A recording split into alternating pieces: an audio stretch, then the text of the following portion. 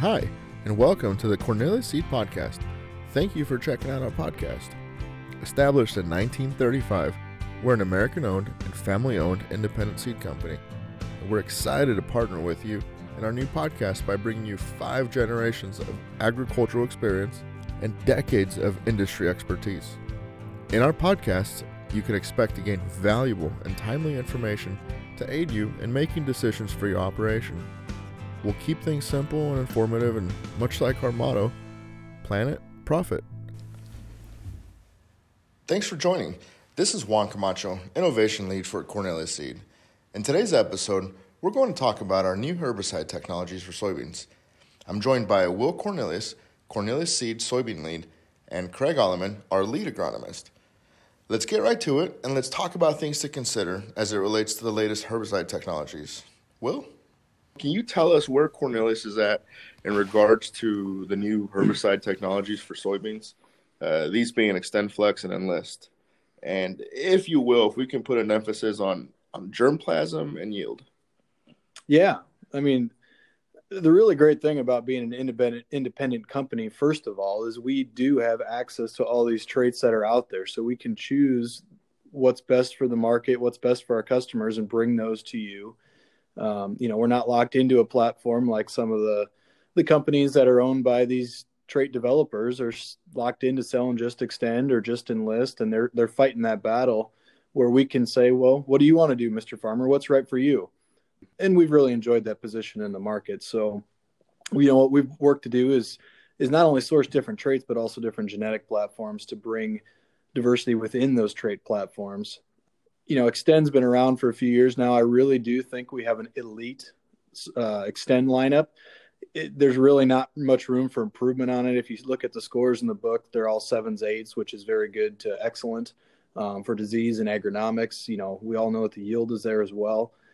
So quite honestly, anything that we bring out, it's got to compare to these Xtend varieties, which I do think the new traits are doing that. Now, we've had Enlist for a couple of years now, and the other advantage Enlist has is it's been advancing their populations behind the scenes for even longer, because if you remember back, we waited on trait approval for a long time.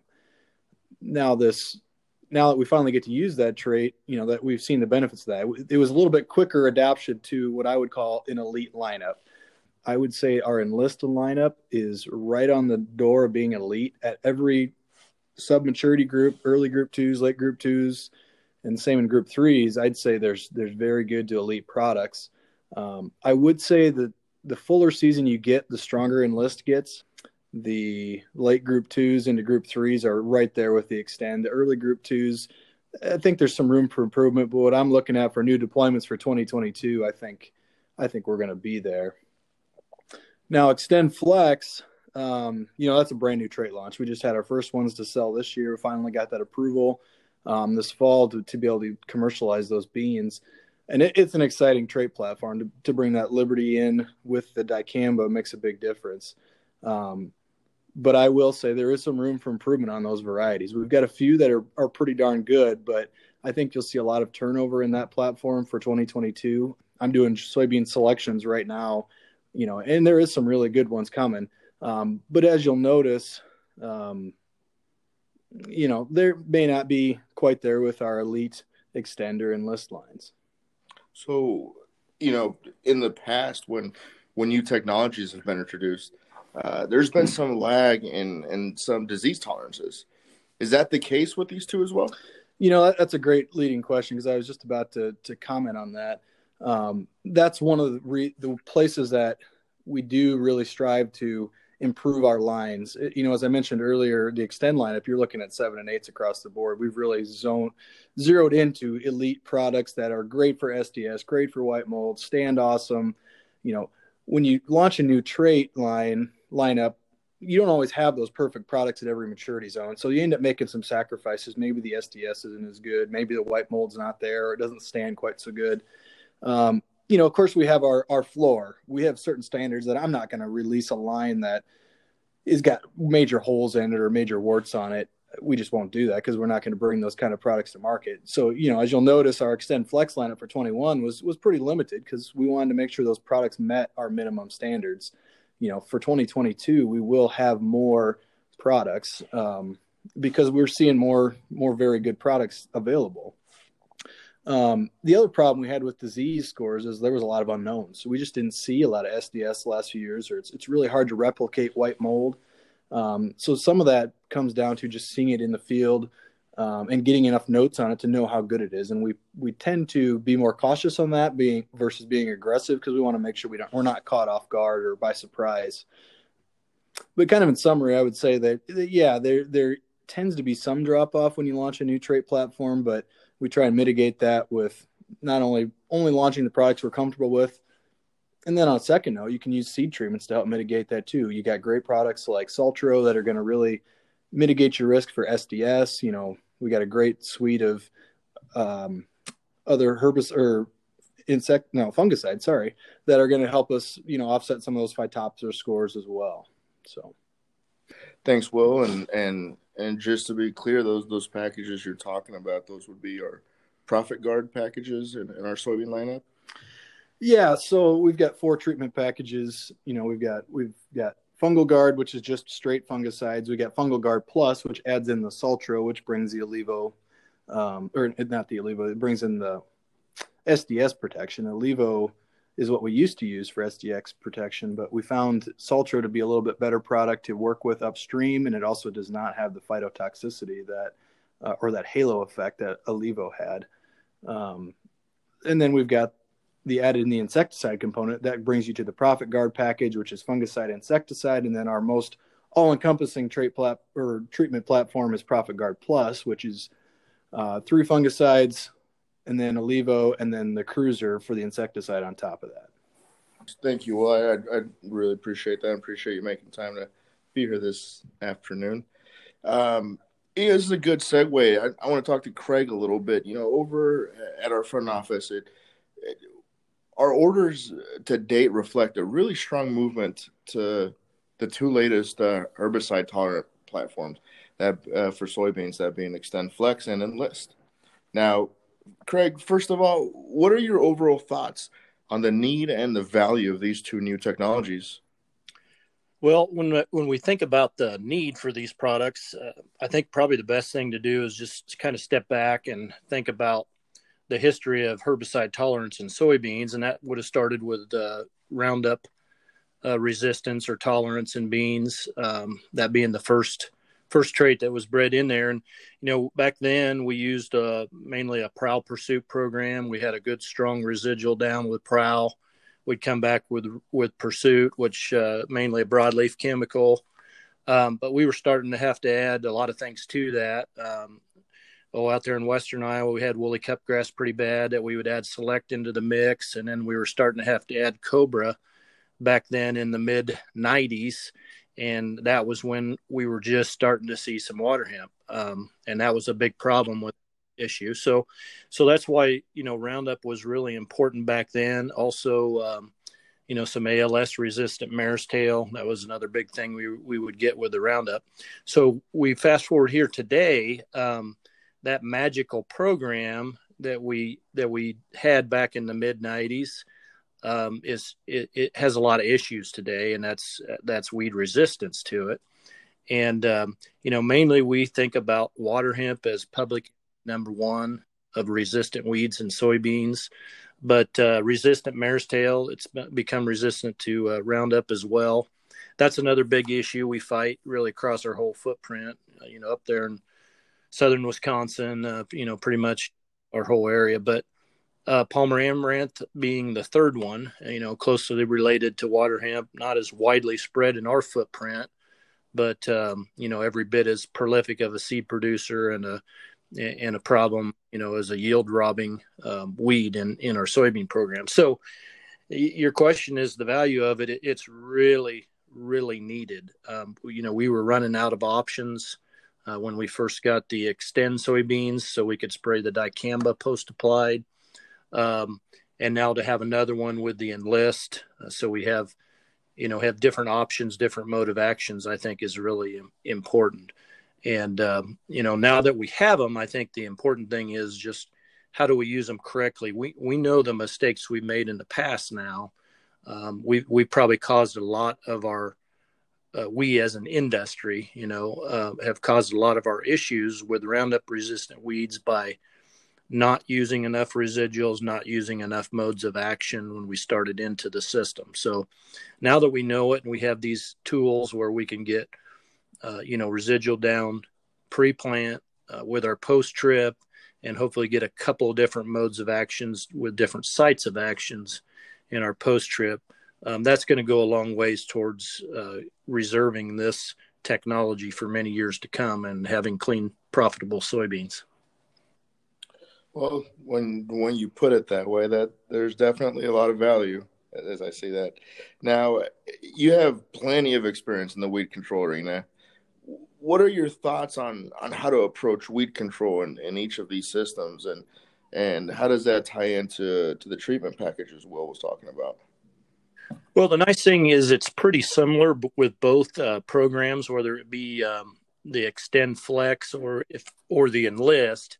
And I'm not going to push one herbicide over the other. I'm basically going to talk about a systems approach you can use, and you really need to sit down with your retailer and decide what is best in your area. And it could be a price thing. It could be what they're able to apply for you, whatever that may be. But the general approach is going to be very similar. And Iowa State has just put out a publication on January 5th on their ICM News called Herbicide Programs for Water Hemp Control in Soybeans. So that's another good one. You can go there and reference that. And again, it's really not pushing one herbicide over the other, but it's pushing a systems approach with residuals and multiple modes of action in the post-applied trip. So, the main thing is we need to have a good residual down that will control a lot of weeds. I mean, when you think about residual ahead of soybeans, you're going to get grasses, some small seeded broadleaves. Hopefully you'll get maybe an early flush of water hemp, but you've got to remember water hemp is a germinator basically May through August, in Iowa, Illinois, Wisconsin, and Minnesota, all four. So we're not going to have a residual as early as we've been planting soybeans that's going to last into that germination period very long. So when we think about residuals, we've got to get one down and buy us some time, so that when we're ready to come back with our post applied and hit that water hemp at a fairly small stage, we can stick that second load of residual in the tank and hopefully then get our control through canopy. So the thing to think about on the residuals, the HG15 group, and we're talking about products like Dual, Outlook, Warrant, the older products, but also a new one, Zidua, that's just been fantastic on residual on water hemp. Those are really the only ones that we can go post-applied and get that residual in soybeans. So we want to think about, both in our corn and our soybeans in our pre-plant program, we want to think about maybe not overusing that HG15 group of herbicides and looking at using some others, or at least combinations with an HG15, so that we get multiple modes of action there and don't select. There is resistance to those herbicides, not in our footprint yet, but it can happen. So we want to be real careful there. And then the post-applied, the nice thing is with both of these programs, each of them have kind of built in two herbicides that we don't have resistance to water hemp yet in our area. And of course, with the Enlist, you've got the 2,4-D, and that can come in a lot of different herbicides with a lot of different names. And then you've got the glufosinate, which is the active ingredient in Liberty, and there are other products that have glufosinate in them. So if we get that in the post-trip together, to do a good job of killing that water hemp as after it has emerged, and then lay a residual down with it in that post-trip, that's going to do us a real good job of getting to canopy without too much water hemp, or any, hopefully. And then similarly, as I mentioned, the Enlist program, or the Extend Flex program, is very similar. It's just that instead of 2,4-D in that post-trip, we're going to have a form of dicamba. And that, again, there's several products that will have that labeled dicamba in there. And then we're also going to be able to tank mix the glufosinate again, which people know is the active ingredient in Liberty. And there are several products that have glufosinate in there. So, we've seen, as great as we think of 2,4-D and dicamba being as broadleaf killers, we've seen water hemp escape through them just in the couple of years that we've used them post-applied. So to have a second mode of action in there to help us do a better job of killing the water hemp that's out there, but also if there happens to be a resistant water hemp to one product, our plan is to kill it with a second to prevent that resistance from occurring. So, again, not a product recommendation, but a system recommendation that's really been proven to work in these soybeans. And again, what we're trying to do is extend the life of these products by handling them properly. And of course, we're going to get the extra value of having clean fields, which equals higher yields, happier landlords, happier customers, and all of the above. Thanks, Greg. And for our listeners, check out the links on our podcast description. We'll have a link available for you that'll take you straight to that Iowa State article that Craig referenced. So, be sure to check that out after you listen to this podcast. Now, Craig or Will, looking down the road, what's the next step in the herbicide tolerant market for soybeans? Well, there are several products on the market that are, kind of in the late development stages. Most of them have a residual product that's involved. So, I don't think it's going to be game changers. It's just going to allow some other tools to use on the residual side, which, as we talk about the pressure on the HG15s, that will be a help that way. But I think the next big thing that I know they're working on is stacking these products together in the same soybean. So, in other words, the next tool there will be having 2,4-D tolerance, Roundup tolerance, glufosinate tolerance, dicamba tolerance, all in the same plant. And where that's really going to help us out is, number one, it gives us one extra tool. So instead of having two products that are going to work excellent on water hemp, we'll have three. But what we saw last year, as we have this technology out there, we had a lot of drift last year that we thought was coming out of soybean fields, and in particular dicamba drift. And we saw a lot of cases, especially across the eastern half of Iowa, where it probably came out of cornfields more than soybeans. So just imagine if we're using dicamba in our corn, going after water hemp there, which is a great tool. Now all of a sudden, our soybeans right next to it are tolerant to dicamba. So if we do have that drift situation, we're not dinging our soybeans at the same time. And, I think that kind of leads into a pretty important point. As we're looking at our soybean weed control program, we're doing our corn at the same time, and we really need to make sure that these complement each other. And, one thing, as I just mentioned, what are we applying post-applied in our corn? Our soybeans, now that we're into this mode where we're planting ultra early, we've got soybeans out of the ground when we're spraying our corn posts, where maybe in the past we didn't, or at least they were smaller. So if we're planning on using the dicamba in our corn, we've got to be very conscious what's next to it in our soybean fields and vice versa. So, that's a really important thing. You're looking at both of them together. We do have some 2,4-D tolerant corn that's going to be hitting the market here. It's already been approved, so we could start seeing that. So it flips that scenario over the same way with the 2,4-D. If we get some 2,4-D tolerant corn, we're using 2,4-D in our soybeans, then we don't have so many issues on the drift side of things. And then, as I mentioned, that HG15 pressure earlier too, remember that's a highly used product in our corn. So we don't want to be using same thing in the corn and then next year, same thing in soybean, and year after year develop that resistance. So it all ties in together. A lot of opportunities here to clean some things up that have been a real issue for us, last couple of years before they get out of hand.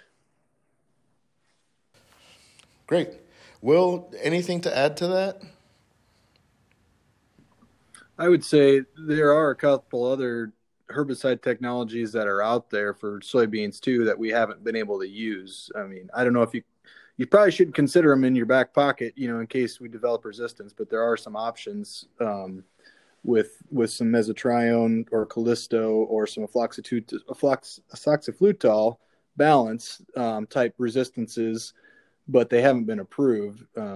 That LLGT27 platform that we had a few years ago had the potential to have balance tolerance, but it didn't end up getting approved for over the top use, so it didn't really add any extra value, which is why we moved on from that trait platform.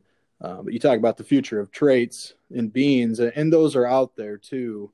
So we'll see if those ever do get approved, but it sounds like it won't be anywhere in the near future. I think what Craig's talking about for stacking of dicamba and 2,4-D is closer at hand than those. I do have one last thing I want to talk about that just came to mind. As we're talking about managing these herbicide technologies, is there anything that we need to keep in mind as we're managing these herbicide programs? I'm asking specifically as it relates to dicamba. I feel that there's obviously some uncertainty around that in 2020. And what can you share with us?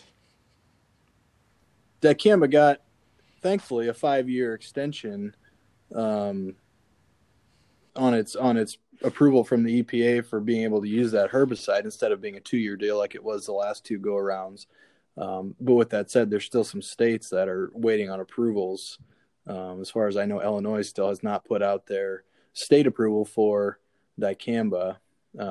So that's something to keep in mind too when you're making your selections for your herbicide programs, is what are the restrictions for those herbicide programs, and how that fits into your operation. Because if you can't spray the border of your field with dicamba or the downwind side, you need to keep that in mind. Are you willing to go back and clean that up later, or how does that factor into your overall weed control strategy?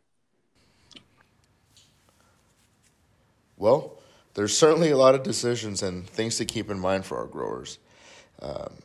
Gentlemen, thank you both, and to the wonderful insight you shared and bringing together our new herbicide technologies for soybeans and how to manage those systems, and really your thoughts around what the future can hold for them.